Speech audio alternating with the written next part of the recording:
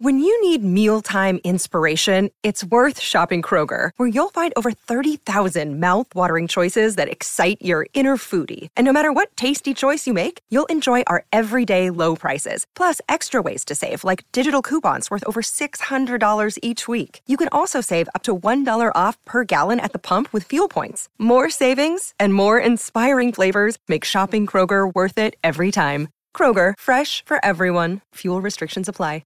Hey everybody, welcome back to the Lore Lodge Official Podcast. I am your host, Aidan Mattis. This right here is Aidan Thornbury, also known as Thornbussy, and we have a very special guest today. We've got Mike from Inspiring Philosophy here. Mike, you want to introduce yourself? Yeah, thanks for having me. My name's Michael Jones. I run the Inspiring Philosophy YouTube channel. Make a lot of graphic animated videos. I'm a Christian apologist, just got my master's in philosophy, and now I'm branching out on TikTok now. And that is how I found you. Initially, I saw you doing some takedowns of some various Christian conspiracy theories and stuff like that. I think one of my favorite ones so far has been the breakdowns of the whole myth that Christianity is just Kemetic religion repurposed, which I love when people use the term Kemet, because every single time it's a very obvious identifier that they're driven more by ideology than actually spreading a message that's coherent. Because it's one of those, it's always funny to me when people are so obsessed with terminology that they don't think, is this an effective way to communicate? And that's how you know that they're not thinking clearly, they're not coming from the right place. It's immediately like, how do I say the thing that makes me sound the smartest without actually communicating any information to anyone? Yeah, it's regurgitation versus discussion. Yeah. And I think you posted one of those recently. Oh yeah, I just did one the other day responding to someone claiming the Ankh is the cross. It's like, okay, really? Do we have to debunk this? I mean, it's really bad stuff. That's one of my favorites because it's just like that's not even religious. That's a historical misunderstanding, because the Romans were using the cross over 100 years before Christ was killed using it. I think it was the Second Servile War. They crucified people for like 60 kilometers along the road to Rome. And that was long before Christ was born. Yeah, it's like, where do you think they got the cross from? Like, like, come on, use some common sense here. Also, like, the first symbol was a fish, so. Yeah, true. That's always a fun one when people are like, why do so many Christians have, like, a fish on their bumper? And I'm like, it's because the fish, and you could use the fish as an arrow, like, there were a whole bunch of different things. They're like, wait, Rome wasn't always Christian? And I'm like, oh, boy. Do we not remember Jupiter and Mars? You'd be surprised how little people tend to remember, dude. Apparently. But yeah, so you and I, I've been following you for a little bit, but you and I actually got connected because I did a video recently about the flood and the reasoning for the flood, which of course everyone is taught the story that Noah was basically the last righteous man on earth, and for that reason, he and his family were spared, that it was a moral righteousness.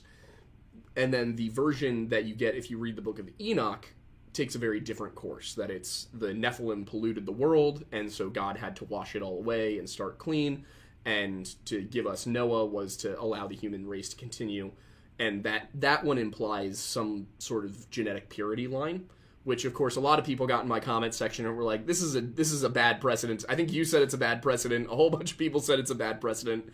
And of course I'm sitting there like, yeah, maybe I should have clarified that this is specifically, a problem of celestial and biological, not race or ethnicity, because obviously you can't take angel breeding with human logic and apply it to human breeding with human of a different color. No. Yeah. Typically, like, people have been tagging me in TikTok videos to respond to, so I've been just trying to get as many as I could. But I'm always interesting to talk about this topic because I don't take that view. I personally I'm not convinced. I mean, I used to, but I'm not convinced anymore that the sons of God are divine beings in Genesis 6. If people want to know more about my interpretation, which I won't have time to cover everything here, but on my YouTube channel, Inspiring Philosophy, I have a 36-minute video called Genesis 6a, the Nephilim. And the reason why it's called that is because it's part of my Genesis 1 to 11 series. Got it. All right, and I did notice you, like I do, have a tattoo on your arm that is not in English. Oh yeah, I have two. What do yours say? This is Hosea 4:6. My people are destroyed for lack of knowledge, and 2 Corinthians 10:5. We destroy arguments. Love that. Mine's not anything biblical. Mine says, I am not afraid in Gaelic. I mean, but it's still, there's a through line of, kind of hopeful and optimistic viewpoolpoints in various degrees. Yeah, I think it's a great spot to display a message on your forearm.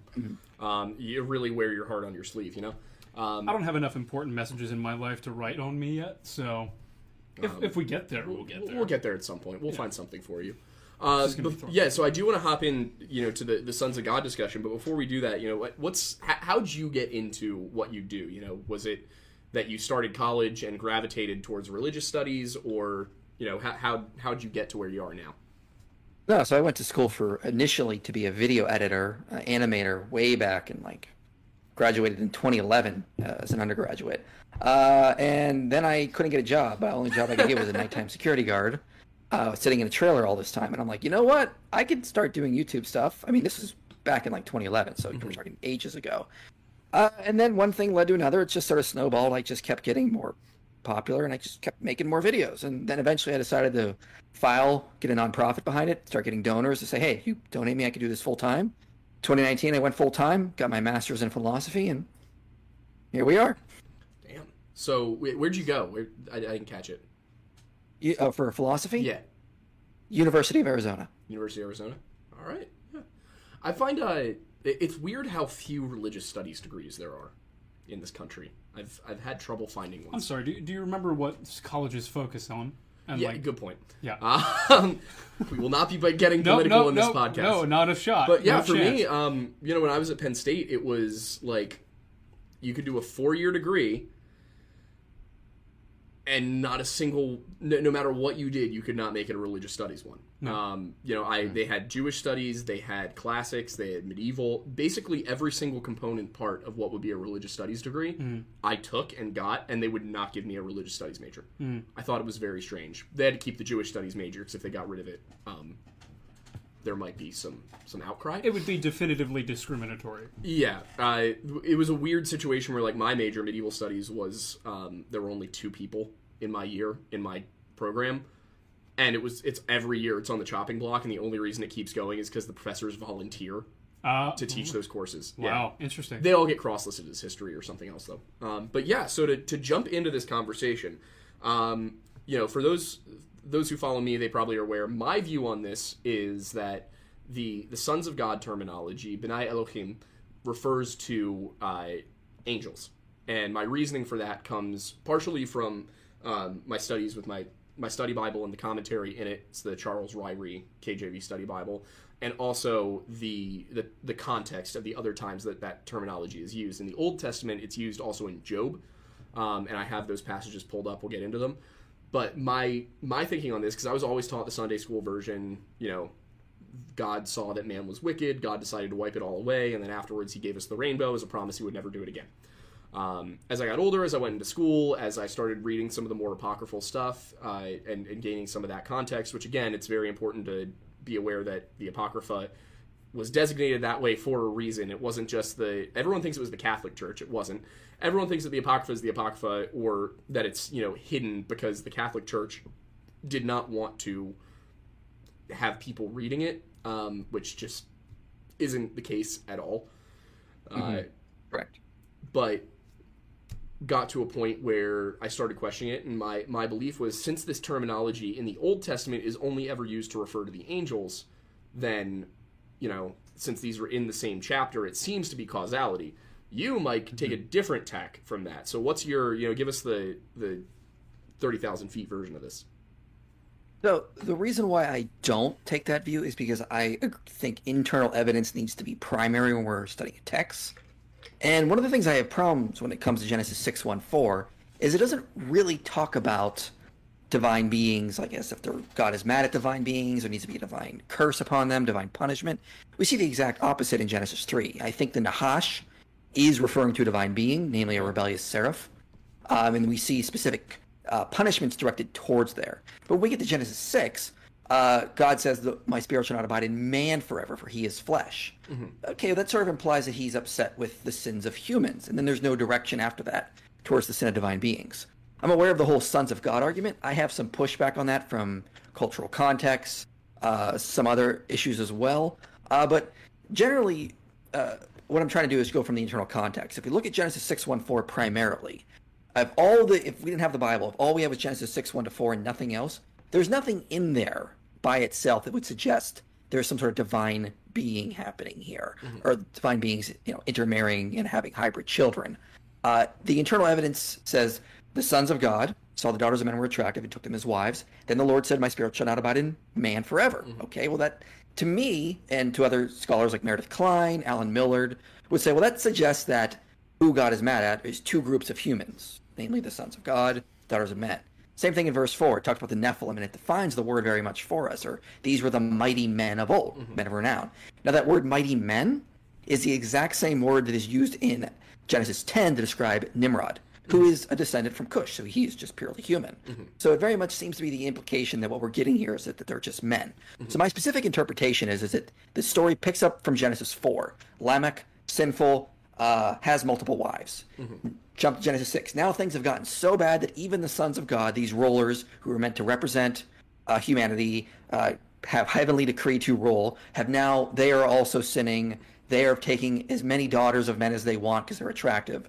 It's just getting out of hand. So that's generally how I go with the text. So you're looking at it as basically the line of Adam, the line of Seth, even though... No.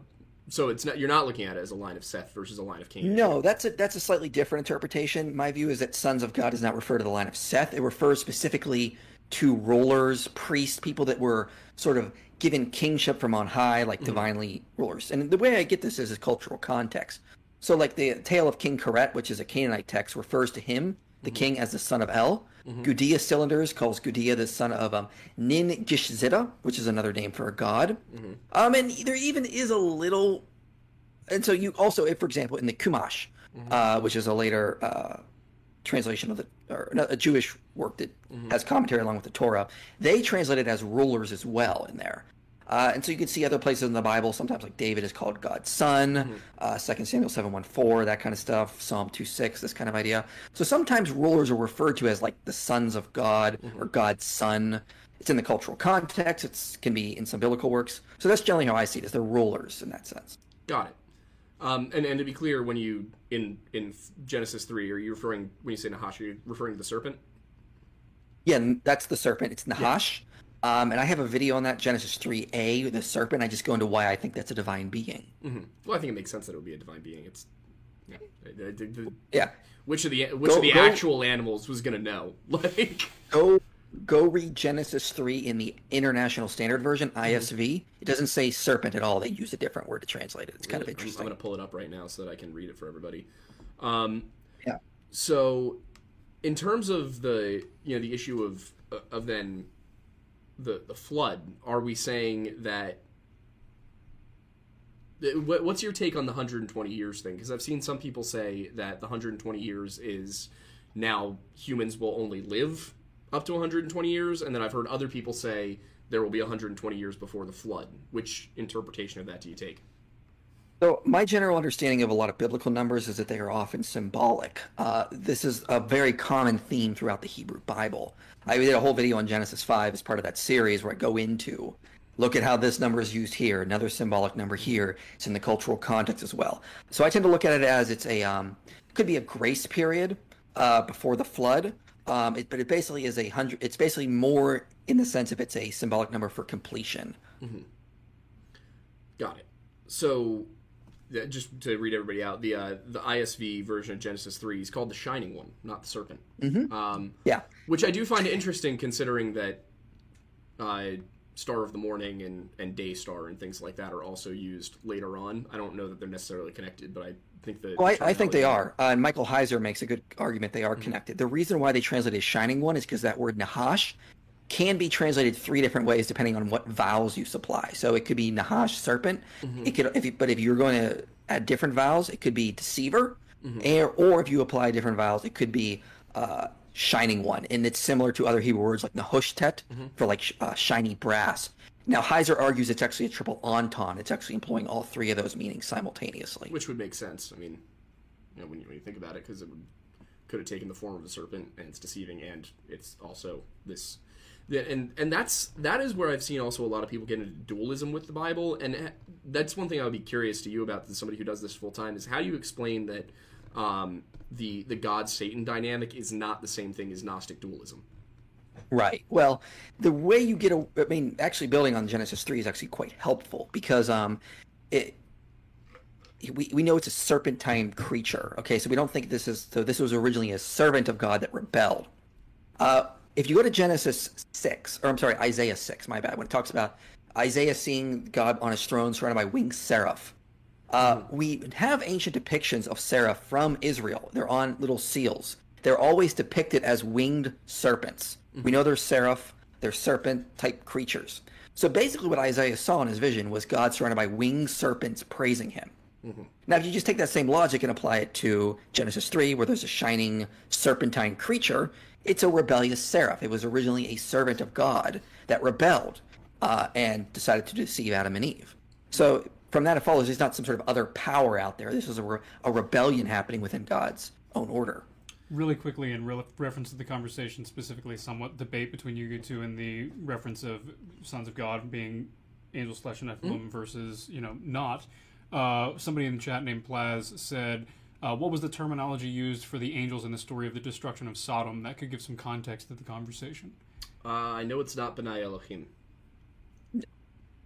No, and there's also debate about that as well, because it talks about Yahweh reigning from earth and reigning from heaven. So there's this dual structure when it comes to Yahweh and how he's raining down on there. There's actually some very interesting different debates about that back and forth. Mm-hmm. Now, I will concede, for the sake of the question, that any other time the phrase sons of God shows up in the Bible other than Genesis 6, it is referring to divine beings. Yeah, I fully concede that. Heiser's convinced me that on Psalm 82, for example. Like, I used to think it was about judges, and now I'm like, he's probably right about there.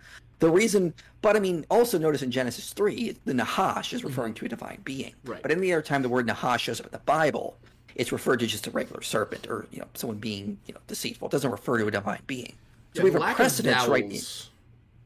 Causes a bit of a I think a lot of people don't realize that when you're translating the Hebrew, there's no vowels in it. So there are times when there could be multiple terms. Yeah. And that's another thing where people are like, oh, well, this translation says this and this translation says that. How can they not agree? And it's like, well, you're missing the vowels. You got to reconstruct what the full word would have been from the context. That's not flawless. But to give people an idea of what we're talking about in case they don't know the exact passages that we're talking about with the Sons of God issue, from the ASV, what we're reading here, what we're using, the ASV, to give everybody an idea of how this was compiled, used all of the available documentation. The NASV, the NESV, and the NKJV all also include the changes made by the Dead Sea Scrolls. For those in the chat that don't know what all of the abbreviations mean, could you say the full American Standard Version, English Standard Version, and King James Version. Golden. The process for translating that is used for these Bibles is that they go directly from the source material, so they will take as much of the early original Hebrew and Greek as they can, and then translate it directly into English. A lot of people have the misconception that the KJV is translated from Vulgar Latin, which would have been translated from Latin, which would have been translated from Greek, which would have been... you get the point? Yeah. The KJV, the ASV, and the ESV are actually all more direct translations than, like, the Catholic version of the Bible. How much now... What's the split now, generally, between Greek and the original Hebrew? In the Bible? Yeah, the entire New Testament is in Greek. Is it really? Okay. Mm-hmm. And the entire Old Testament was originally in Hebrew and Aramaic. Yeah. And some Aramaic, yeah. Got it. Okay, cool. It was, that's another thing that people tend to mix up, because the Old Testament does have a Greek version. It's called the Septuagint, and that basically means of the 70. And what happened was they took a whole bunch of scholars, Jewish scholars, and said, here, translate this into Greek. This was in the Hellenistic period. So that's the earliest... I believe that's the earliest translation of the Bible from Hebrew into a different language, is it not? Yeah, that would be the earliest translation. Yeah. I mean, it was because a lot of at the time, the Jews in Alexandria were not really speaking Hebrew, and they needed a Greek version, so they had a Greek version. And so there's some differences with the Masoretic and the Septuagint. Yeah. But the Septuagint is considered a very good translation, because it was 70... independent translation efforts that were then compiled. Now, to give everybody for the most part, what's your disagreement there? Sure. Yeah, that's traditionally that's what it is. Yeah, it's a later story. We're not sure how accurate that is. If there really was these 70 that worked to translate it all. It's just the scholars just do not think that is actually how it happened. All right. But I mean, that's a whole other thing. And for me, it's like, okay, whatever. It's still a pretty good translation if you compare it to the Dead Sea Scrolls. Yeah. The verses that we're talking about here that form the foundation of this discussion are from Genesis 6 in the ASV. And it came to pass when men began to multiply on the face of the ground, and daughters were born unto them, that the sons of God saw that the daughters of men, that they were fair, and they took them wives of all that they chose. And Jehovah said, My spirit shall not strive with man forever, for that he is also flesh, yet his days shall be 120 years. The Nephilim were in the earth in those days, and also after that, when the sons of God came in unto the daughters of men, and they bare children to them, the same were mighty men of old, men of renown. So, for me, when I read this, what I get is, in Genesis 6:4, the Nephilim were in the earth in those days, and also after that, when the sons of God came in unto the daughters of men, and they bare children unto them, the same were the mighty men that were of old, the men of renown. So the Nephilim are the mighty men. The question here is, are the Nephilim partially angelic? Like, where does that come in? Obviously, if you watch the TV show Supernatural, they take the tack that, yes, Nephilim are part angel. Whereas the more conservative translation is that these two occurrences are either unrelated, that we're getting in Genesis 6 at first, we're getting, oh, by the way, the angels had kids with humans, and then unrelated to that, or that sons of God does not mean angels, it means rulers and mighty men taking from the commoners. Generally, it's decided. Yeah, it's like decided they took from the people as well as married people that were women that were married. They just took whoever they saw attractive, as many as they wanted, kind of thing. Mm-hmm. And Lamech is the first person in the Bible to be recorded as having multiple wives, correct? Correct. Yeah. So what's your take on that then? Because I've heard a lot of people who have said that monogamy does not come into Judaism until like David. Yeah. I'm also of the opinion that it does not. So take Leviticus 18:18. It says you should not have a wife to her sister. That's actually a lot of scholars have argued that that's a Jewish idiom that means you cannot take a sister wife. You should not even be taking a second wife. So it's actually an idiom. And if you see the parallel phrase, a man to his brother, it's tended to be used, just as it tends to just basically mean don't take another, or here's another. So Leviticus 18:18 may very well be outlawing a second wife. Also, of course, Genesis 2:24, a man shall leave his father and mother, two shall become one flesh. Also, in my Genesis 1-11 series, I noted a lot of commentators note that anytime polygamy shows up in Genesis, it's always narrated in a way so that it's painted in a negative light. Yeah. Lamech, for example. Abraham has strife between Sarah and Hagar. Then you see Jacob taking two wives, causing jealousy, hatred, all these issues. So the authors are trying to say here is like, look, anytime you take more than one wife, bad things happen. Don't do it. Right. Yeah, I think that's the best way to interpret it too. That's also the issue with taking things out of context, as many people often do. I've noticed you've done a few times. I've seen you point out the way that Paul is taken out of context in Corinthians so much. The idea that women aren't supposed to be speaking in church and stuff like that. And I think one of the ways I explain this to people who are scholars of something that is, for example, scholars of history or something, is I link them to Aquinas and the way that he does his dialogues and the way he poses a question and then answers it. It's not that he's saying two things that contradict. It's the first thing he says is, people say this and I say to you this. That's very much the same structure that we get with a lot of Christ's teachings, a lot of his apostles' teachings, all of that. Well, Paul's quoting the Corinthians a lot in the first letter to the Corinthians, and so 1 Corinthians 14 is another place where that happens. Yes. And so, just to give people the issue with Job, because we brought that into it, there's 3 specific mentions in Job of sons of God, B'nai Elohim, which are in 1:6, where it is, now it came to pass on the day when the sons of God came to present themselves before Jehovah, that Satan also came among them.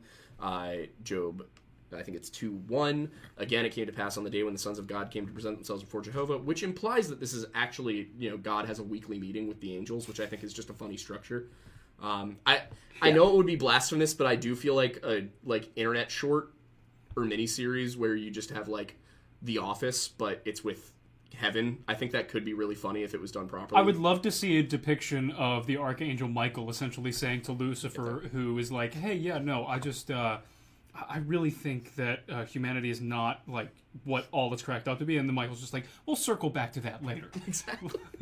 I think Babylon B could pull it off. They could do it. Oh, yeah. Yeah. Well, this is because in the Bible there's a divine council theology happening. Mm-hmm. Michael Heiser talks a lot about this, and he argues the point we're seeing in Genesis 1-2 was that humans were meant to be brought into the divine council as well before the rebellion. So it's this idea that God has this sort of divine council, various other Elohim that are in his divine council and aid him in whatever he needs to do. Yeah, and that's another one I want to touch on, Elohim as a term. There's a lot of people who look at that and they go, well, that's a plural. It's not, always. How do you explain it? It's a concretized abstract plural.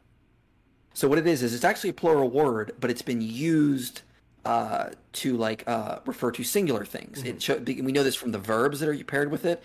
Like, for example, in Genesis 1, it's Elohim shows up, but the verbs and the pronouns are singular. So it's obviously referring to a single deity there. Now, it's like our English word for sheep. It can be used singular or plural. It's a concretized abstract plural. Mm-hmm. It's a plural word that can be used singular as well. Same with Elohim. It does not refer to multiple deities every time you see it. It depends on how it's being used in the passage. So in Deuteronomy 32, you'll see it being used singular and plural, depending on if we're talking about God or the other Elohim out there. Yes. Sorry, I was just reading something. We have a question in the chat. Somebody said Genesis 2:1. Thus the heavens and the earth and all the host of them were finished. They're saying that this was before Adam was created. Mm-hmm. That's my view, yeah. Is that your view, is that Adam and Eve are not the first humans? Absolutely. I go over this in my Genesis series. The reason why is that Toledo structure in Genesis 2:4. It shows up about 10 times in Genesis, and it always introduces what comes after the person. So think of like these are generations of Noah. Yes. It introduces what comes after that. So that would imply that Genesis 2 is a sequel to Genesis 1. It's saying, chapter 2, here's what's going to happen next. Then it picks up in this specific land called Eden. God makes a garden. He needs a priest and a priestess to work it there. In fact, the word for helper for Eve in that passage is very interesting. It doesn't really refer to like, hey, helper. It's more Robert Alter, who's a Hebrew scholar, says it refers to being like a military sustainer. Mm-hmm. Like basically like a general or a captain of some sort. So Eve was a pivotal part there. Talks about them having priestly activities in there. So Genesis 2 is sort of like God sort of orders the cosmos in Genesis 1, and then Genesis 2, he hones in on Eden. I'm going to create a temple space here, and I need priest and a priestess to work it. Mm-hmm.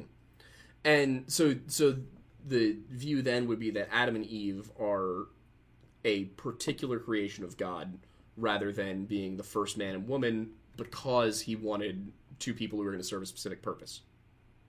Yeah, or they could have been elected, depending on how you understand that language. I covered in my video on Genesis 2. It could very well be a specific creation point that was unique. It could also just be an election point. That's very much the type of language you see when it comes to the Imago Dei. It's about this electing, giving you a special role, this kind of thing. And I argued in my Genesis 2 video that maybe that's the same thing happening with Adam and Eve. So then what would be your take on, would you go from the point of view that the creation of man in general in Genesis 1 could be thousands and thousands of years earlier than what happens in Genesis 2?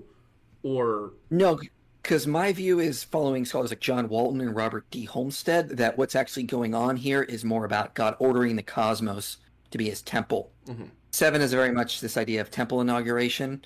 We see this throughout the Bible, especially with Solomon's temple. There was like 777 shows up a lot in there. Even the Gudea cylinders talk about a temple inauguration in stages of 7. So God structures the cosmos in seven days to be his cosmos. So generally I'm taking more Walton's view. That's more of a complex, long topic I could go into. But it's this idea that God is structuring the cosmos. He's baraing things. Bara refers to giving something a new activity. Doesn't really necessarily refer to material creation. And so I guess another thing there would be in general, just in terms of time frames, the creation. Do you believe that's 6 24-hour days, or are we looking at 6 days as a separation of time rather than? So, well, my view is a little bit more complex than that. Again, I go over to my Genesis series, but I mean, like, basically, it's this idea that what's not going on in Walton argues what's going on in Genesis 1 is not necessarily material creation. It's this idea that God is sort of structuring the cosmos to be his temple. He comes onto the scene and he makes everything function according to a divine purpose for theological purposes. Like you see it in, for example, in the fourth day. The suns and moon are given for times and seasons and marking these things. Language in the Hebrew, they've argued, as well as scholars like J. Richard Middleton, even Heiser in some places, it's very much more about assigning functions or giving functions to things in Genesis 1, not necessarily about this idea of material creation. Now, I do believe, from obviously places like John 1, God created everything materially. I just argue that if we understand Genesis 1 in its ancient Near Eastern context, that's not really what's going on here. This is more about the Hebrews showing, look who's really ruling the cosmos. It's Yahweh. He's the one who's controlling everything. This is his temple. You pagans, you don't get it with your pagan gods. You got it all backwards. There's only one God, and the entire cosmos is his temple. So would it then be that the creation... So how does the creation happen then, I guess, is the question. If you're looking at Genesis, and this is the way I learned about it in college, by the way, is the same way you're discussing it right now. Are you looking at it as God just speaks everything into existence all at once and then orders it, and that's the 6 days, and the 6 days are actually ordination? Or is it that God creates it over time, but that time isn't recorded? My view on Genesis 1 is that it's just not even talking about material creation. The Bible affirms in places like John 1 that God created everything, but it is silent on how that happened scientifically. It's more about focusing in Genesis 1 on how he is reigning over the cosmos. This is how he rules. Everything is his, and he can structure it however he wants. So I would say the days in Genesis are more symmetrical. Day 1 correlates to day 4. You have the lights created with the luminaries. Day 2 correlates to day 5. You have the sky and the water correlates to the animals therein. Day 3, land, all the land animals, that kind of thing. So it's more of a symmetrical ordering of things, not necessarily a chronological order. Gotcha. That's interesting. I haven't heard it taken to that direction before. Have you read John Walton's book, The Lost World of Genesis 1? Because that's where he details it. Yeah, it's very interesting. But if you just watch my Genesis 1, Genesis 1 to 11 series. It's definitely I have 2 on Genesis 1, and I cover a lot of it there. As for the flood itself, how literally do you take the story, and what is your opinion on when it happened? So I take it pretty literally, as much as I think the text allows. I think there's hyperbole in it. So, for example, in Genesis 8, it says it's like 8:5, I think it is. It says the tops of the mountains were seen. So you see some dry land. But then if you go down to when Noah releases the dove, it says, for the dove found no place to rest its foot, for the waters were still on the face of the whole earth. Yeah. Oh, wait, I thought mountains were seen. So it's hyperbole. I tend to take it as a pretty big regional flood. Happened at the end of the Younger Dryas period. Okay. There's actually some interesting geological data that actually shows at that point in our history when the Younger Dryas, I think Meltwater Pulse 1b, I think it is. Yeah, the entire region of Mesopotamia turned into like a mega lake for like a year. Yeah, that's the exact same tack I've taken numerous times on the show. So I'm glad we're in agreement on that, because I get pushback on that one from a lot of people who are like, oh, well, if you look at the timing of the generations, it has to have been more around the time that the Mesopotamians were writing down Gilgamesh. And I'm like, that's not possible. That's completely physically impossible that happened. Yeah. So do you then think that because that then begs the question, what's going on in Genesis with and Adam, when he was 100 years old, had it might be 120, has Abel and Seth and Cain, and then they live another 100 some years and have children, and then they live 100 some years. What's your take on that? So my view is basically these are idealized numbers. If you go through it, every single number in there basically ends in very specific numbers. It'll end in like a 0, 2, 7, 5, these kinds of things. Kenton Sparks says the odds of this happening, where all the ages coincidentally end in a 0, 2, 5, 7, or 9, is 0.0000006% possible. These are idealized ages, and in my Genesis, on my video on Genesis 5, I go into this and why these are idealized numbers to give honor to the patriarchs. I think it's Lloyd Bailey, as I cite in the video. He compares the genealogy to the reigns of kings we see in Chronicles and Samuel Kings. All of those reigns end in 0, 1, 2, 3, 4, 5, 6, 7, 8, 9. They get all the endings there. But for some reason in Genesis 5, we don't. So he's arguing that the reigning of kings in these later periods are obviously literal reignings, but in these earlier ages, these are symbolic mathematical age formula type things. And it's also, you could divide them in a sexagesimal system, which is a typical Babylonian system where, we have a decimal system, multiples of 10, 10, 20, 30. They did multiples of 60. So 60, 120, 180, that kind of thing. The ages very much fit with that idea. Yeah, and there's a lot of breakups of, for example, Moses lives 40 years in Egypt and then 40 years in the desert and then 40 years in Canaan, right? Yeah. So there's a lot of that kind of stuff. Yeah, where they just these coincidences that almost have to be writing. Why am I blanking on words right now? Writing devices. That's what I was looking for. In fact, if you take all of the ages, not the time period from when they had their son, but if you take the ages. So the age of Adam, the age of Seth, Enosh, all these ages, and you add them up, you get 12,600 between Adam and Moses. So, and as you know, 12, which would 1, be about 2, 6. Right, also for Younger Dryas. Well, I wouldn't say that's an exact chronology, but if you notice Revelations, there's another idealized number, which is 1,260. Well, this is a multiple of that in the Genesis account, and it's usually referring to God preparing. It's like a time of exile, time of completion, another idealized number. And if you add up all the ages from Adam to Moses, you get this idealized number. So then, to what extent do you think that these are... So I'm guessing you don't take the belief that Adam actually lived 900 years. No. So then there can't have just been 10 patriarchs from Adam to Noah, right? Right. And Richard Hess has written a paper on this, was specifically looking at Genesis 11. And you notice the language of father to son in that passage, a little bit more vague. It can imply gaps, and he appeals to cultural context, biblical context as well. This same kind of idea probably shows up there as well. Not to do too much of a hard segue, but since you mentioned Michael Heiser, who I like a lot, he's one of my favorite biblical scholars. Another one who is in the social media sphere, in the social media space, is Dan McClellan. Curious what your thoughts are on him, because he and I historically have not gotten along. No, me either. I thought we were getting along at first because him and I were going back and forth on Deuteronomy 32, and then we had 8 or 9 replies back and forth, and then towards the end he just started I don't know what I did wrong to upset him, but he just seemed like he started accusing me of attacking him or doing things I shouldn't have, and I was like, what happened? I was trying to be charitable here, and so then we had a back and forth on polygamy as well, and with Leviticus 17:17, and I think he's a very intelligent, very brilliant guy. I just think, I don't know. It was just very weird how that degraded, and I didn't see it coming. I don't know what the problem was. I was really turned off by him with that attitude, I guess.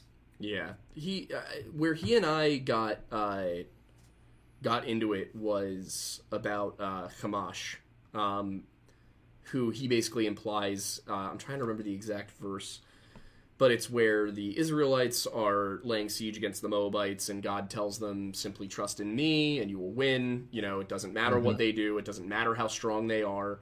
Trust in me, I will bring you to victory. And then he took I think there's a phrase there's a divine fury from the Moabites, and he took that to imply that Shamash was actually strong enough to overpower Yahweh. And I pointed out that is using a ton of eisegetic reading, and you're you got to go and dig for that to get that result. You're right, and I'm trying to find a paper. Oh, he blocked you! Wow, that's he just new. Blocked me.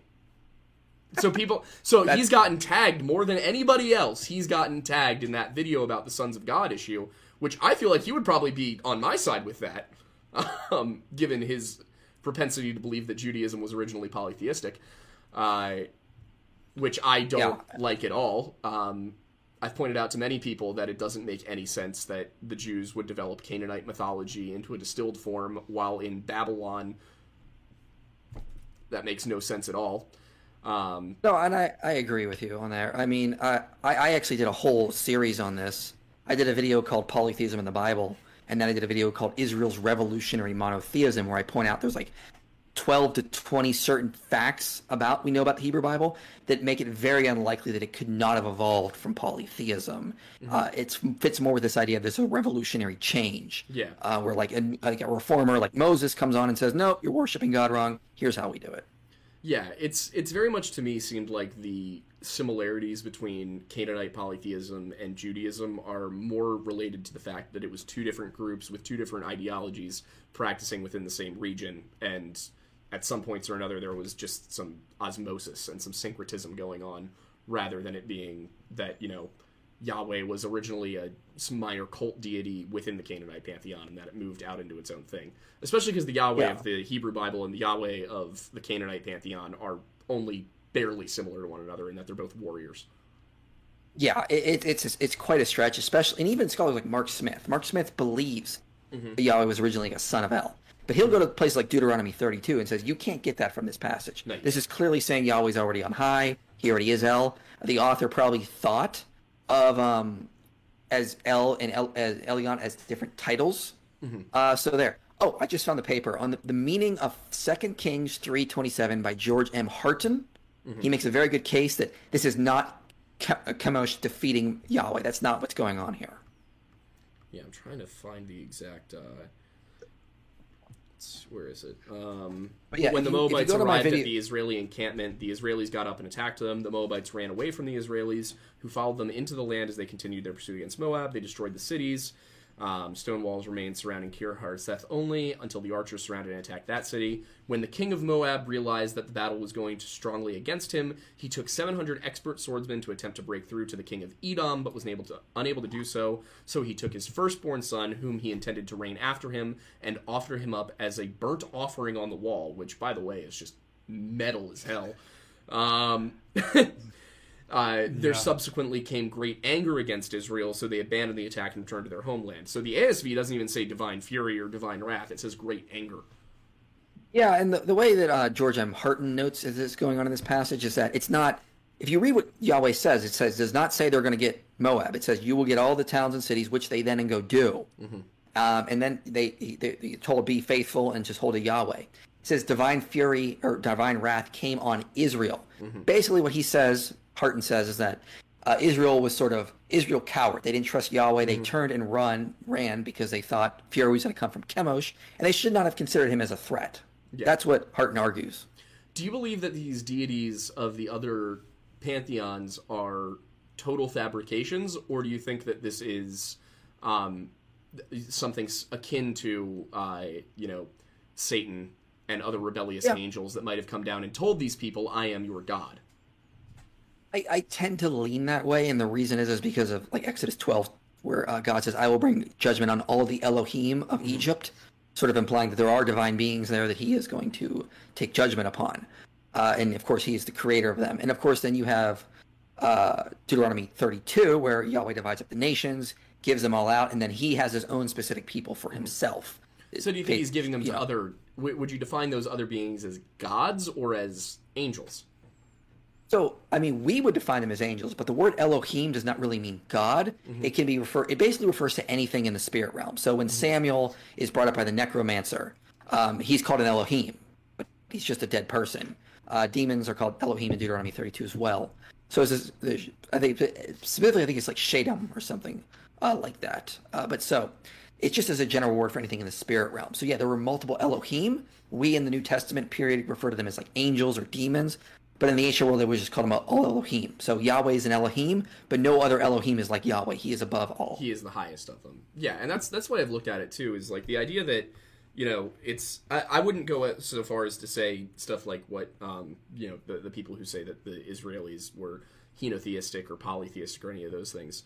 But I don't think that it's against Christian scripture and doctrine to suggest that there were other celestial beings, there were other divine beings who might have left heaven to go rule over mankind in other places. And that's why you have stories of, for example, with Ragnarok, in the Norse mythology, you've got all the Norse gods, and then they're all wiped away by a massive fire and then a flood, which totally matches Genesis if you take the idea that what we're talking about is the end of the Younger Dryas period, which we haven't discovered it yet, but it seems like the most likely explanation for why there was a massive sea level rise is probably meteor impact. There's actually some interesting evidence came out recently, but yeah, it's not been fully dated yet. Yeah. As far as the age of the Bible goes, there's been a long-running belief that the first time any of this was really written down, that the earliest extant versions we have point to it being canonized to an extent during the Babylonian exile, and that's because that's the oldest writing we have that we can really pin as Jewish. But with this discovery of this little curse tablet on Mount Ebal, that may be pushed back. My opinion is that this could be an indication that as early as 1200 BC, the Jews were writing, which means that while we may not have any extant versions of it, we could be dealing with the idea that the Jews were writing down their theology much, much earlier, and therefore it would have been less influenced by Babylon. I mean, I would tell people to go. I mean, the best evidence that the Pentateuch is early is the internal evidence. So if you go to, I did a video. I gave archaeological evidence for the Exodus called Exodus Rediscovered. Then I did part 2 called the Wandering Exodus Rediscovered, the Wandering Period. And in the Wandering Period, I gave evidence that a lot of the structures we see in, for example, Deuteronomy, fit with Hittite treaties from the late Bronze Age. A lot of cultural markers fit up with that period as well, like with the terms of like biblical feasts were given, the Ark of the Covenant, all these really interesting religious ideas. That indicates that this is a very, very, very old tradition going back to the late Bronze Age, not that this is something that would have been written during the Babylonian exile. So I would say that the best evidence would be internal evidence when it comes to things like that. When it comes to that curse tablet, I am so hopeful that is accurate. What people need to remember, though, is that the actual high-resolution images of what they found have not been released. They did a press release first without releasing their data, which is that's a red flag. It is, and the people that did it, it's called ABR. It's Associates for Biblical Research. God bless their souls and their hearts. I think they're in the right place, but they have a history of promoting things that have turned out to be utter crap. Like they promoted Douglas Petrovich's early Proto-Sinaitic inscriptions, where he claimed he found an inscription of Moses. No one's convinced of this. Only Douglas Petrovich and ABR are convinced of this. Even really conservative scholars like Alan Millard have like, no, this is crap. Don't believe this stuff. So I really hope they found something, but I'm not gonna say get excited or dismiss it until they actually release their high resolution images and actual scholars beyond them can actually evaluate it. Yeah, I've been disclaimering everything I say about it with this is yet to be peer reviewed, but if it's true, it would imply so on and so forth. So phenomenal. For me, what I've pointed to as great evidence that Exodus was being written around the time that it actually happened is early in the book when it says that the Jews helped build the treasure cities of Pithom and Pi-Ramses, which we know Pi-Ramses was built during the reign of Ramses III, right?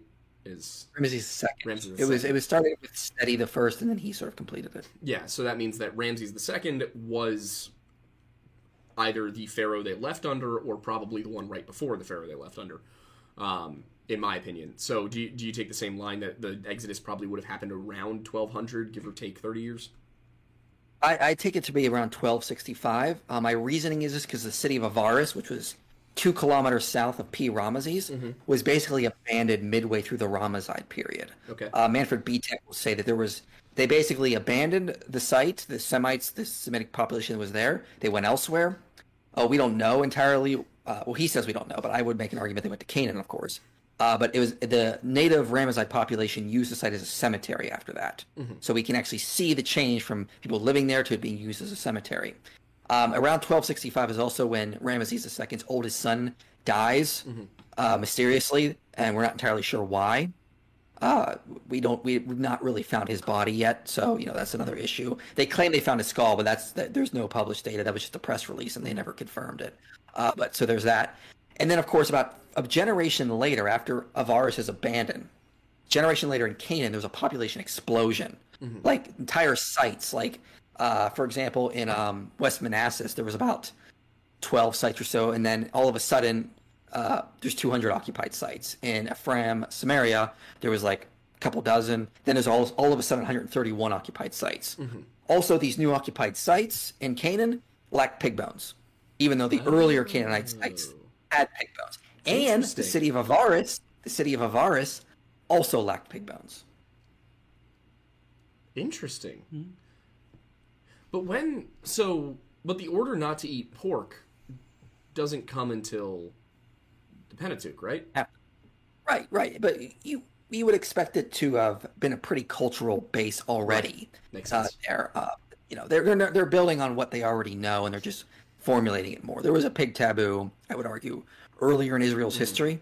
That was just codified in. I wouldn't be surprised if there was some sort of like trichinosis outbreak or something, and they were like, "Okay, no more pork." Well, I mean, it makes sense because when you look at the story of Genesis, when Jacob is coming into Canaan, or not into Canaan, into Egypt, it says Jacob brought with him 70 souls, so it's not a ton of people. And bridging off of that, what would you say? What would you estimate the population that would have been leaving Egypt with Moses would have been? So it depends on the scholar. So Kenneth Kitchen says like 30 to 50,000. David Falk, who's an Egyptologist, he helped me make my documentary Exodus Rediscovered, where we give all the archaeological evidence for the Exodus. Some of the stuff I've been covering here. He says maybe a little bit over 100,000 he's estimating it based on the size of Avaris and based on the population explosion that happens at the beginning of the Iron Age. Mm-hmm. So he's basically saying that based on this, it could have been maybe 100,000, and that's because also a bunch of mixed multitude went up with Israel back to Canaan. Mm-hmm. My issue with it has been trying to reconcile the fact that there's no recording of the Exodus. There's also no recording of the Jews getting to Egypt, but that makes a lot more sense. They wouldn't notice even probably a couple thousand people coming into Egypt from Canaan, because Egypt was an empire. It was massive. It was multicultural for the time. Obviously we wouldn't consider it an empire in today's terms. It would be more of a kingdom. But at the time, you're looking at something that was multicultural. It projected force. For the time it was an empire. They probably wouldn't notice 1,000, 2,000 people coming and going. But 100,000 people would probably have been recorded. So if it's not, what is your reasoning there? Well, it was. The Merneptah Stele actually mentions Israel's in Canaan in 1208 BCE. So they say they're there. They're like, hey, they're here. And we've got them under control, guys. No worry. Hint, hint. I mean, they're obviously every Egyptologist says the Merneptah Stele is exaggerating. So they do mention them in Israel. They do. I think the reason why we don't exaggerate a lot. Yeah. Yeah. I mean, we have to also remember during this time when the conquest is happening, Egypt is on a decline. Something happened where they just declined. The Great Libyan War Stele of Merneptah says that Libyans invaded from the west and made it all the way to the Nile. Okay, that would not have happened under Ramesses a generation earlier. They would have been repelled much quicker. Meanwhile, sea peoples from the east are putting pressure on Merneptah as well. So they wouldn't have been able to allow. Of course, a conquest could have happened in the hill countries. Egypt was dealing with their own problems. They're not going to send an entire army to re-enslave the Hebrews and bring them back. They just didn't have the manpower at this point. They were definitely on a deep. When you read the actual lines that deal specifically with Israel, sorry not to interrupt you, but what you get is it says Hatti is pacified, the Canaan has been plundered into every sort of woe, Ashkelon has been overcome, Gezer has been captured, Yenoam is made non-existent, Israel is laid to waste, and his seed is not. Which is definitely is different from the way they're discussing the other things. They're discussing that as an individual, and since Jacob is also called Israel, that makes complete sense. I've heard people use the Merneptah Stele actually as something to debunk the Exodus. This is an interesting take on it. The idea that, if Israel was being laid to waste, it obviously wasn't in Egypt, but it makes sense that they would be talking about people who went up out of Egypt. Yeah, I mean, they don't ever mention the Exodus, but then again, you got to think. I mean, the Hebrews lived in the Nile Delta. Most of our stuff comes from hieroglyphics, where they're not going to mention defeats or like papyrus from southern Egypt. Yeah, I mean, we found the scriptorium at Avaris, and there was like all these seals, and all the documents they had rotted away because it's a very wet region. It's not like southern Egypt where it's very dry. So, I mean, Kenneth Kitchen will say 99% of the papyrus just simply rotted away. We just don't simply have all the evidence that we need. And they're in hieroglyphic inscriptions. It's propaganda. Donald Redford just says flat out, this is all propaganda. You can't take this all as if you read anything from that period, and what I constantly try and explain to people, and a lot of them just refuse to see it this way because they're not historians, is just because we don't have written documentation of something does not mean that it didn't happen. for most of history, first of all, writing was extremely expensive because you not only had to train and educate people to do it, then you also had to get the right materials and you had to store those materials, and it took, to copy anything was an extensive task that took just as long to write out the original. The reason that we have so little in terms of documentation from the early Middle Ages is that in order to write, you had to, get a whole thing of lambskin and put it into a book together. Otherwise, it wasn't going to survive. Yeah. So you got to think, we still have not even uncovered everything. They're still excavating the site of Hazor, which shows a fiery destruction around this exact same time as the conquest. But they're still trying to find the library there, the archives. They haven't found them yet, and they've been excavating for decades now. Like, it takes a while sometimes, and we may never find the archives there. But we've just not found everything either. Yeah, lack of evidence is never a good thing to base an argument on. Like, you got to have actual evidence to the contrary. Really quickly, before we start wrapping up here, considering it is 8 o'clock, I just want to give the suggestion to the chat that we will shortly be switching over to Super Chat time, which is when we answer questions that you guys pose as Super Chats in the comments. Main reason we do the Super Chat suggestions is pretty much just because it's a lot easier to follow, especially with how active you guys have been tonight. So it's going to allow us to be able to pick, the most relevant questions, and generally, if it's within reason, respectful, and, inciting calm and civil discussion, we will accept it. Granted, if you have a funny joke, we might read it even nonetheless. Anyway. And of course, to, just full transparency, it is part of how we fund the studio and the show and everything is through the Super Chats. So, yeah, it supports us, and it makes life a little easier to make sure that we get everybody's important questions answered. Yeah. So, I guess, let's just, well, why don't you guys finish up what you guys were talking about, and then we'll switch over once a few of them accumulate. Yeah. So, I guess final thing to talk about here, because it's the elephant in the room when you're talking about the Exodus. That story about Moses parting the Red Sea. What's your take? So, if you read the text, it says a strong wind blew the sea over all night. So it wasn't like, walls of water come up. There's this sort of like a wind process that's moving them. And then art has caused so many problems. So, yeah, it definitely has, unfortunately. So it's this idea that they walk on dry land, the wind stop, come back, and takes over the Egyptians. Now, to be clear, I think it's very hyperbolic. I don't think the Pharaoh drowned in the Red Sea. I don't think the Bible claims he did. Yeah, I don't Even very conservative scholars like Douglas Petrovich, who were like ultra-conservative, say, the Bible never says Pharaoh drowned in the Red Sea. Don't worry. So Ramesses could have returned to Egypt. It says actually that when their wheels were getting clogged up, that they turned and fled. The Egyptians started to flee at this point. So as the waters were coming back, it probably took a large portion of them out. But the front, where Ramesses is leading, probably a couple others got out. Now, it does use hyperbole to say all of them were destroyed, but this shows up in Genesis. It's like all the world came to buy bread from Joseph. Really, even people in Scandinavia.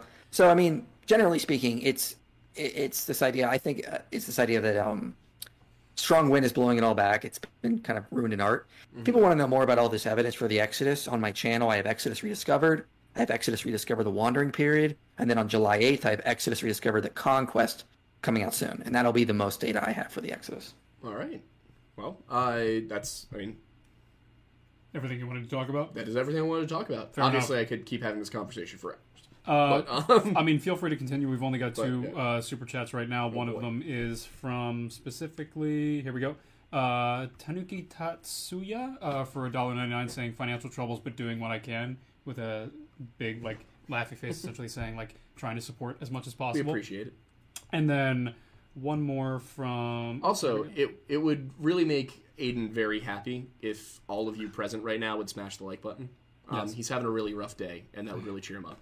I was sweating a lot earlier filming for the thing that will be coming out soon. Our new Missing 411 video. Don't wear a leather jacket in 95-degree weather. If you enjoy, being comfortable. If not, then by all means. But the only other... Next donation goal was fan design a tattoo for Thornbury. Where was that? Directly below the super chat you just read. Interesting. Didn't see that on here. Yeah, I was going to read the one from Plaz about for $10. Thank you very much. It says new Lore Lodge donation goal. Aiden and Co do a skit about Heaven's weekly upper management meetings. I think and Co means I know what you mean. All that. That would be fun. That would be fun to do. I'll get to work writing a script for that. We'll have to figure out who we're going to cast as who. Yeah, that's true. Got to do it like respectfully, you know. I feel like I could slide very well in as Gabriel. That's possible. Yeah, we got some people in here saying that they agree that Adam was like the high priest. One guy... Yeah, that's very much the language of the New Testament. I mean, Jesus is the priest who succeeded. Adam is the priest who failed. So why do you think that we've gotten into this cultural space where Adam is the first human? I think it is... There's a lot of early church fathers that did say that as well. There's no definitive place where it ever says Adam was the first human. People go to 1 Corinthians 15. But that same passage also says that Jesus is the second human. So it's like, okay, this is not necessarily literal. So that kind of idea. But I mean, I think when we actually read Genesis 1 and then realize Genesis 2 is a sequel, it just simply follows that he is not necessarily the first human. Makes sense.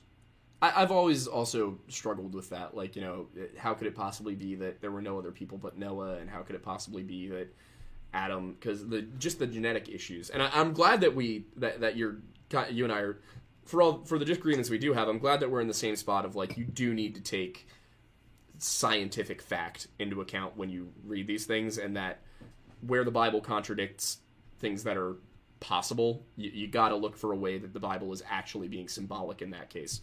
Because otherwise, you know, I would prefer to sit back and go, yeah, the Bible is hyperbolic rather than the Bible is wrong. And I think the people that just dig their heels in on the Bible is literal and factual in every single case, I just think it's not a winning argument, and it's only going to drive people who are, you know, very rationally minded into atheism and agnosticism. Yep. We did get a bunch more super chats. I did really quickly want to say, from Faithiest Atheist, he said he got tickets to see your archaeology event yesterday at Viva's Coffee, but then his kids had a last-minute marching band show. Sorry, man. Sorry I missed you, though. Appreciate it, though. Appreciate that. But yeah, I was at a coffee house here in Tucson giving a presentation on the evidence for the Exodus. Gotcha. But yeah. That's cool. Sorry you missed me. If you ever wanna make up for it, let me know. I'll see if we can get a beer or something. All right, cool. So the next question that we got was from a very apt name, Bible Theory, for $4.99. Thank you very much. Says, who were the angels that abandoned their proper dwelling in Jude 6, the angels that gave birth to the Nephilim? Right. And I talk about this in my video on Genesis 6. I do think was a question mark. Yeah. It was a question. Yeah. I do think this is a reference to the book of Enoch, very much so. I talk about it in my video on the Nephilim. I think this is definitely, he's referencing the book of Enoch.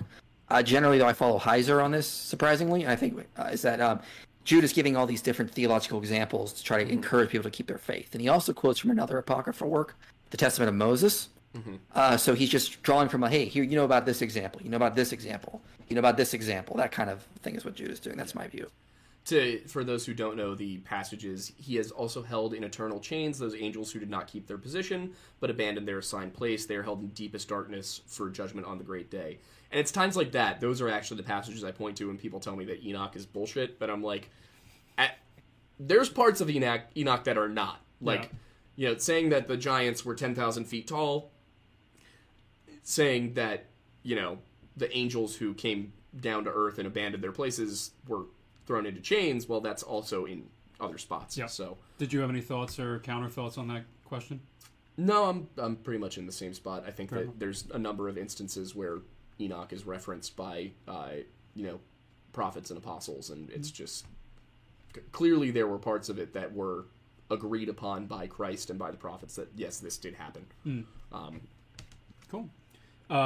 Next super chat's from Kalen Kennedy for $4.99. Thank you. Says, don't have a question, just want to support. Much appreciated. Speaking of which, Kalen, we both listened to the intro music you wrote for us, and we just like we both love it. Gorgeous. We're so excited to start using it. It's literally it's motivating me to do the updated intro title card that I've been wanting to do, that I've been meaning to do, that I've had very little time to do. But now you're going to make me open up After Effects and Unreal Engine to get that done. So we're going to have some fun. Thanks for, motivating me to soak up even more of my time with work. The next question is from Dr. Sheep for $5, an Australian $5, with a profile picture that is Palpatine as a doctor, which I just really love the little subtle details. They make all the difference. When do both of you guys think the biblical flood took place? I think we both kind of were in agreement about that. Yeah. I guess just recap. Meltwater Pulse 1b is my belief that this is the flooding event that is referenced by so many cultures around the world. What to all of them probably would have been a local regional flood was in fact a global flood, and it would have affected basically every single coastal city and settlement on the planet. Which we have corroborating evidence from that. There's a paper I remember reading on Aboriginal tribes of Australia, all talking about a great flood in the distance past to sort of corroborate that at one point the coastlines just were flooded everywhere and they all just swim to the new shore. It's over the course of 100 years, you're getting sea level rise that is conservatively 100 to 200 feet and possibly up to 600, 500, 600. So there's, all sorts of possibilities that could have been. I think that's without a doubt. Unless we discover evidence of some much later flood, I think without a doubt that is the flood everybody's talking about. A very interesting point here. The Native Americans talk about a flood. They also talk about red-haired giants in the distant past, like pre-European contact. And I find that interesting because that does, in my opinion, also track with some of this stuff about Nephilim and stuff like that. Do you remember what specific tribes? They were, I believe it was some of the eastern ones. I can't remember the specific ones off the top of my head. Could they be references like Scandinavians, possibly? It could be, but the thing is, it's before any known contact between the two. There is an Inuit story of these creatures called Adlits, where this one woman does not want to marry any men, so out of spite, she marries a dog, and has, I think it's 12 children. 6 of them are white-skinned humans, who she sends east. And then 6 of them, or maybe 5 and 5, are half dog, and she sends those west. And one of the possibilities is that this was a story explaining why there were white-skinned Europeans on Greenland, because this is a story that comes from the Inuit people of Greenland, and then how they're describing people who lived on the land to the west as being these animalistic creatures, possibly sort of in the tradition of skinwalkers, where you're wearing the pelts of animals and stuff like that, and would have given the appearance, whereas they might not have done that as the same ways the Continentals did. The next super chat is $10 from Plaz. Thank you very much. Says, just got engaged this weekend, and my fiance's dad gave me a John Mayer CD. Figured Tech Aiden would enjoy that. You're damn right I would. I want to know which album it is. Following that up, Jamie Russell for $2 said, is Sunday the new Sabbath? I think so. I think Sabbath is always Saturday. Sabbath's always been Saturday, is my understanding. The reason that Christians go to church on Sundays and not Saturday, to my understanding, comes from just that it fit better with Roman tradition, and that they were trying to avoid being killed. And meeting on Sunday gave them the freedom to do that because it wasn't, as obvious as Saturday, and that the Romans already observed Sunday to a certain extent as the day of the sun god, and therefore. In my opinion, it's always that, it's this, the observance is the 7th day is the day on which God rested, so what day the Sabbath is really matters more in terms of when you believe the week starts. So if you're the week starts on Monday person, Sunday would be the Sabbath, but if you're the week starts on Sunday person, then Saturday would be the Sabbath. I think people who get into the nitty-gritty of the two are being kind of unnecessarily nitpicky. Yeah. I don't know about you. We know early Christians like Justin Martyr said that they were worshiping on Sunday. Revelations references the Lord's Day. I was in the Spirit on the Lord's Day. Paul talks about the meeting on the first day of the week kind of thing. It's just Jesus rose on Sunday. They wanted to meet on the first day of the week to remember that that's the day Jesus rose. Yeah, I've heard a number of explanations for it. I think that's the one that makes the most sense. Jesus rose on Sunday, therefore we worship on Sunday. Dumbest one is that they stole it from Mithraism, which is just utter nonsense. My favorite is, to this day, that Christmas is Yule. Because the Christians the Christians and the Germans did not know who each other were when Christmas was placed onto the 25th of December. All of my fans know I have done so much video stuff showing Christmas is not pagan at all. Nope. Like going into so much like old sources and everything, and yet to this day I still hear that nonsense. Yeah, I mean, and it's the proximity of Saturnalia is the only possible pagan route you can take for it, especially because originally it was just a feast day. It wasn't anything special. There was no gift giving. There was none of that. It was just a feast day. It wasn't placed on the 25th until 336 AD, which is still too early for it to be Yule. So See, it might be an earlier, because Hippolytus of Rome, in one of his interpretations on Daniel, mentions that the Christians were meeting, or no, he mentions Jesus was he died on March 25th, and he died on the same day he was conceived. So you just count forward 9 months, you get December 25th. I'm not sure I buy that explanation. Personally. Thomas Taylor also notes that the Donatists, which is a group that split around 306, kept all the feast days before their split, and they kept Christmas on December 25th. So that implies Christians were keeping it before 306. Yeah, sorry, 336 is the date that it was officially first recognized by the Catholic Church as Christmas. But that probably, and coming from the historian background, because obviously theology is an interest, but and my minors were in theology, but my major in college was medieval studies. And to study medieval history, you also have to study classical history because it's just one long thread.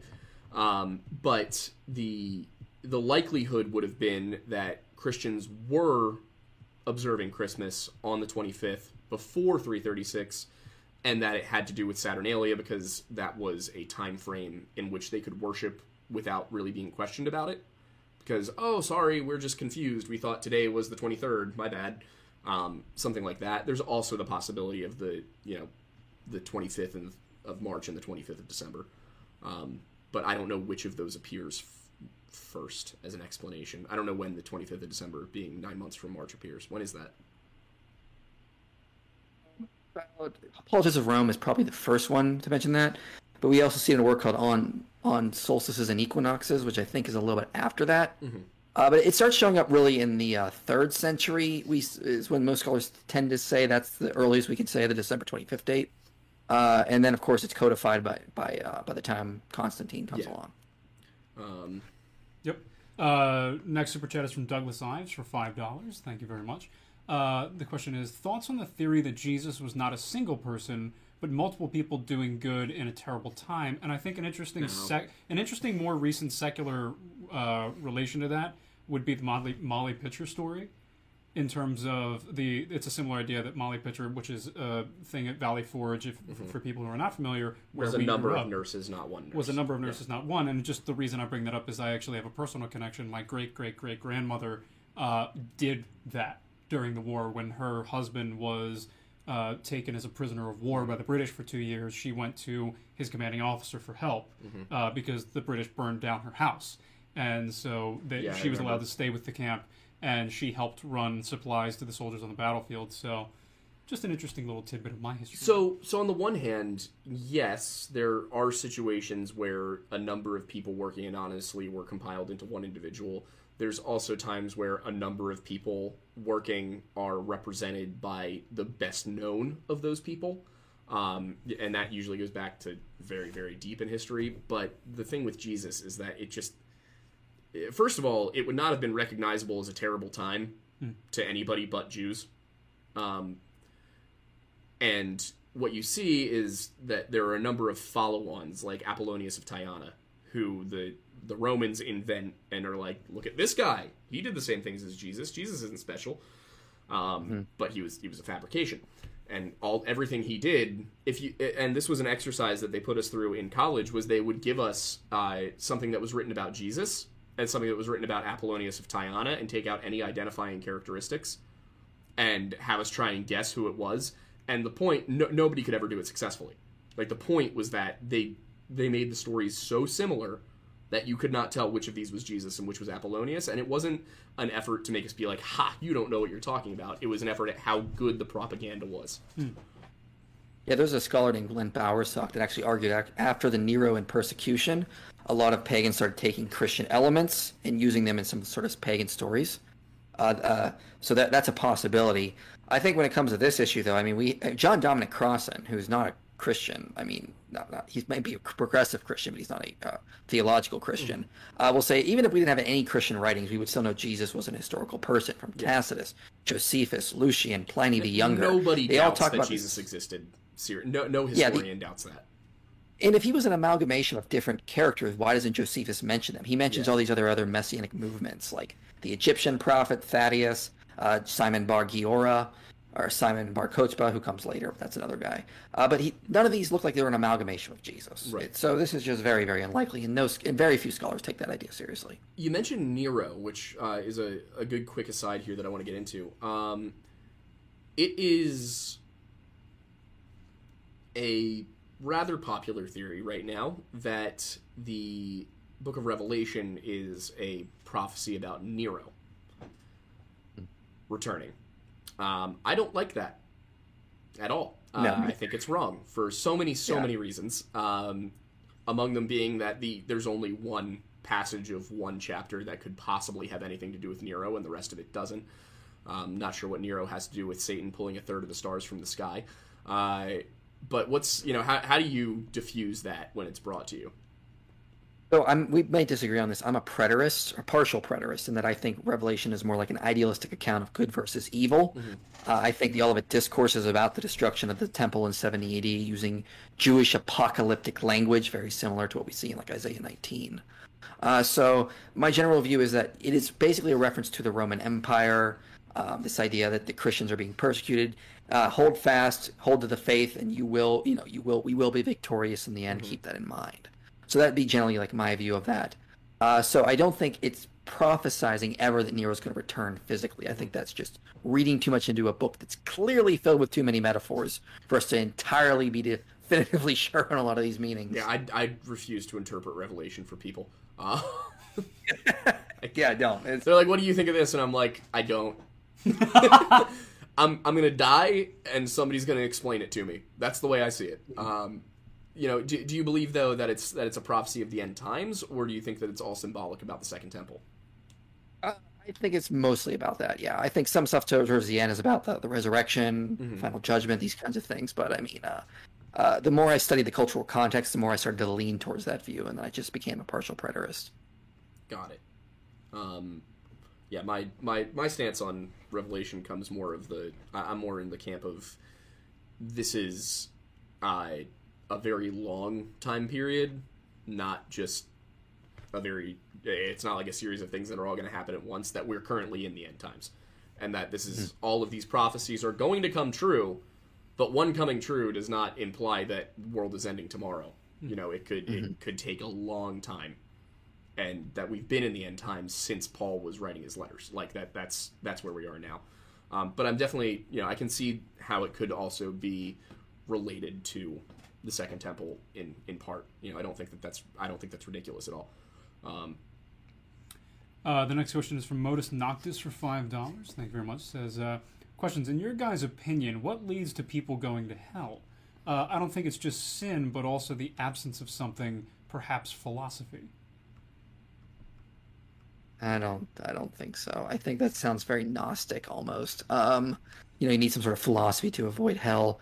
I did a whole video called "Does God Send People to Hell?" Mm-hmm. following C.S. Lewis. And my view is that what sends people to hell is themselves. C.S. Lewis said the doors of hell is locked from the inside. He said when it comes to the doctrine of hell, it is itself a question. What are you asking God to do? To wipe out past sins and give them a fresh start? He did on Calvary. Mm-hmm. To forgive them, they don't ask to be forgiven. To leave them alone? That's what hell is. There are only two kinds of people in the end. Those who say to God, thy will be done, and those to whom God says, thy will be done. All that are in hell choose it. I'm very much of the same opinion. If you're curious, Modus, Wendigoon and I have an entire Weird Bible podcast episode that's just on hell and the biblical hell and the terminology, the history, all of it. So if you're that curious about it, that's like an hour and a half long. I don't know if Mike, if you have anything of the same. Yes, my video "Does God Send People to Hell?" It's like a half hour. Okay, yeah. So probably yours is more concise. So and you have more credentials than I do. So I would suggest if you're going to watch one of the two, watch his. If you feel like watching for 2 hours of content, ours is fun. We make jokes. We got yelled at by one guy for how many jokes we make during the Weird Bible podcast, and we were like, this is a show about making theology approachable, not about being super serious. I got a joke. Okay. Your mama is so slow, it took her 9 months to make a joke. That's a good one. That's pretty That's solid. a good one. That one's all in the delivery, but that's a good one. Oh, yeah. There is one that's not a super chat, but it is a pretty adamant question, and it is: Are men of renown priesthood men? In reference to Numbers 16:2. Yeah, that was asked a lot of times. It was, yeah. No, I'm going to pull which up verse? Numbers 16:2. You said? Yes. Let me pull up Numbers. Numbers 16. Now Izhar's son Korah, the grandson of Kohath, a descendant of Levi, along with Eliab's sons Dathan and Abiram, and Pelah's son On, a descendant of Reuben, took charge of a rebellion against Moses, along with 250 community leaders, Israelis who were famous men and representatives from the assembly. So I guess maybe this is in the International Standard Version still. So let me pull it up in the NKJV and see if that is the same. The number 16:2, you said? Yes. Yeah. Oh, okay. I was looking at the wrong. I was looking at 3. Sons of Israel. Let's see, I guess. It says in the Hebrew, it says men of renown. That so these were well-known men. In the NKJV as well. So just looking at the Hebrew here. So Nephilim does not mean men of renown. Nephilim is derived from another root word that means to fall. It's those who fall or those who fell upon. The argument is there is discussion over whether that means fall as in fall from grace or fall as in to conquer, to fall upon. So that's dependent. But yeah, the men of renown is not where the Nephilim translation is. The word that it gets translated as to into English in the KJV is giants. So the main question they're asking here is not necessarily in reference to Nephilim, but more specifically whether or not that's in reference to men of priesthood. He's saying that because you suggest... I think that might be a misunderstanding of what was being said earlier. It was that Adam was supposed to be priestly and that the patriarchs were priestly. Got it. Not that the Nephilim were priestly. Got it. Yeah, the phrase is also not the same in Genesis 6:4. It literally in Genesis 6:4 is men of the name. In number 16:2, it's men of renown or men of name.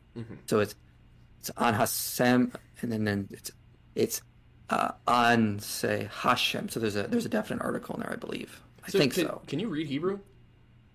A little bit. I'm trying to learn more, but I gotta get back at it. I'm trying my best to get it. It's just busy. It's like if I get to the point where we can do this full time, I'm gonna try and learn Hebrew and Koine Greek. Good luck. Because it would just make it so much easier to read. And I've got my interlinear, so I could actually just sit there and read that. I don't even need to buy a new Bible. That'd be cool. We do have one from Plaz, not a super chat, but just kind of a fun suggestion. Would love to have an episode, maybe your next Weird Bible with Wendigoon, talking about the parallels between Jesus' life and the Old Testament, i.e. the binding of Isaac, where he carried the wood for the pyre and the cross. Yeah, I mean, we can look into it. There's a lot of parallels. Part of the reason that Christians are so adamant that Christ is the Messiah is because of all of these parallels that you see between Christ and his teachings and in his life to earlier prophets like Daniel and Isaiah. So there's definitely something there. And Christ mentions stuff that's in Enoch.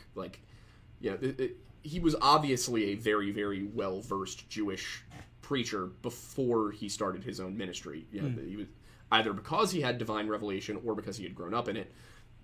Obviously a mix of the two. If you're Christian, he's God, therefore he knows what he's talking about.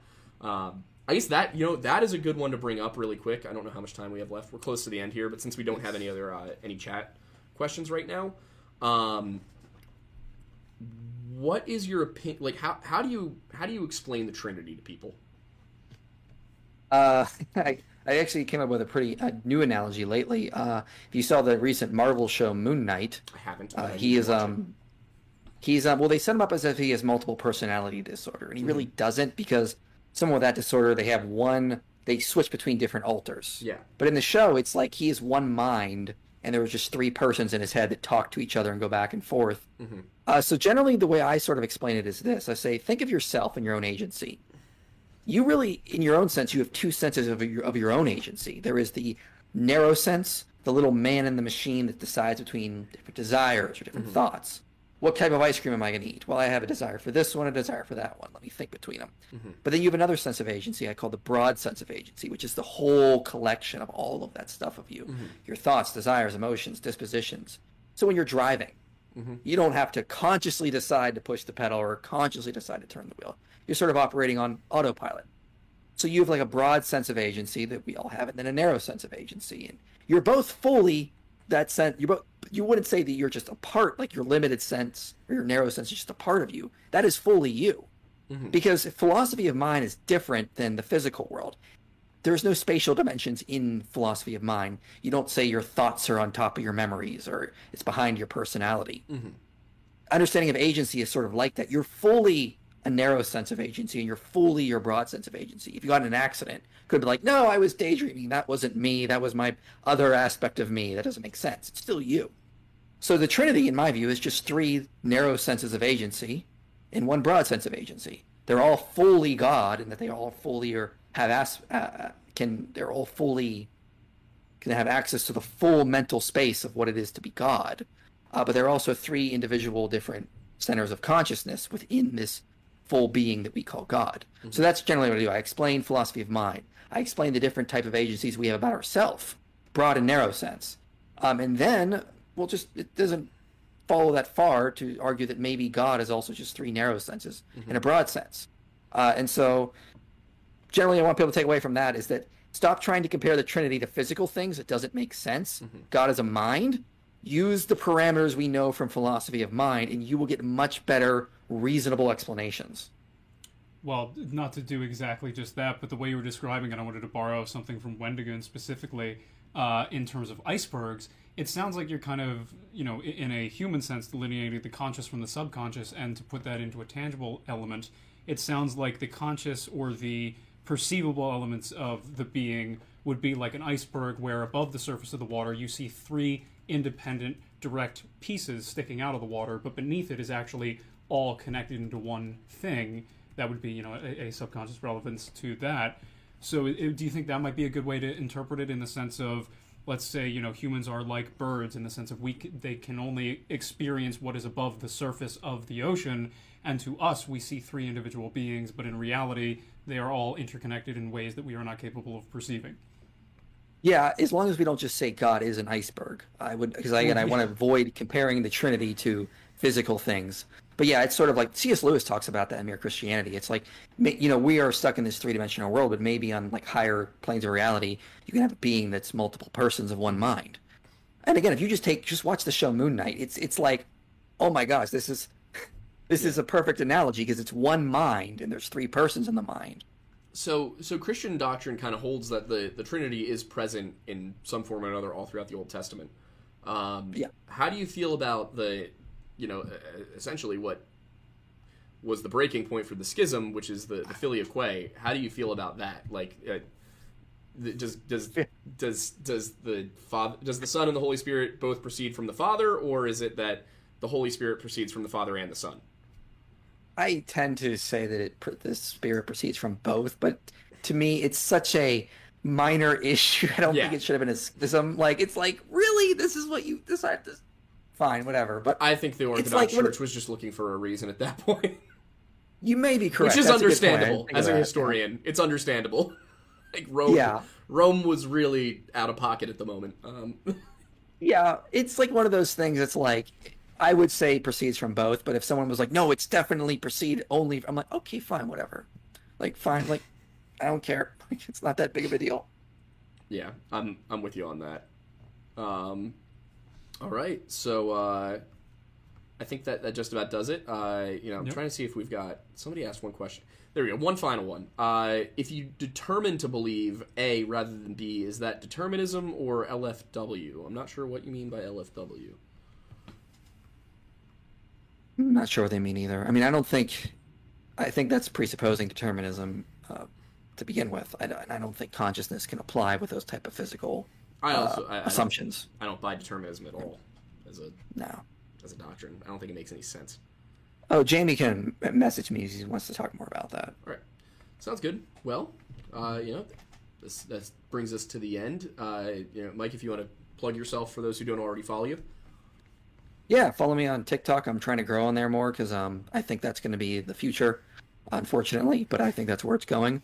Follow me on YouTube, Inspiring Philosophy. My final part of my Exodus documentary is coming out on July 8th, where I go over all the evidence for the conquest. I got the latest reports on Jericho.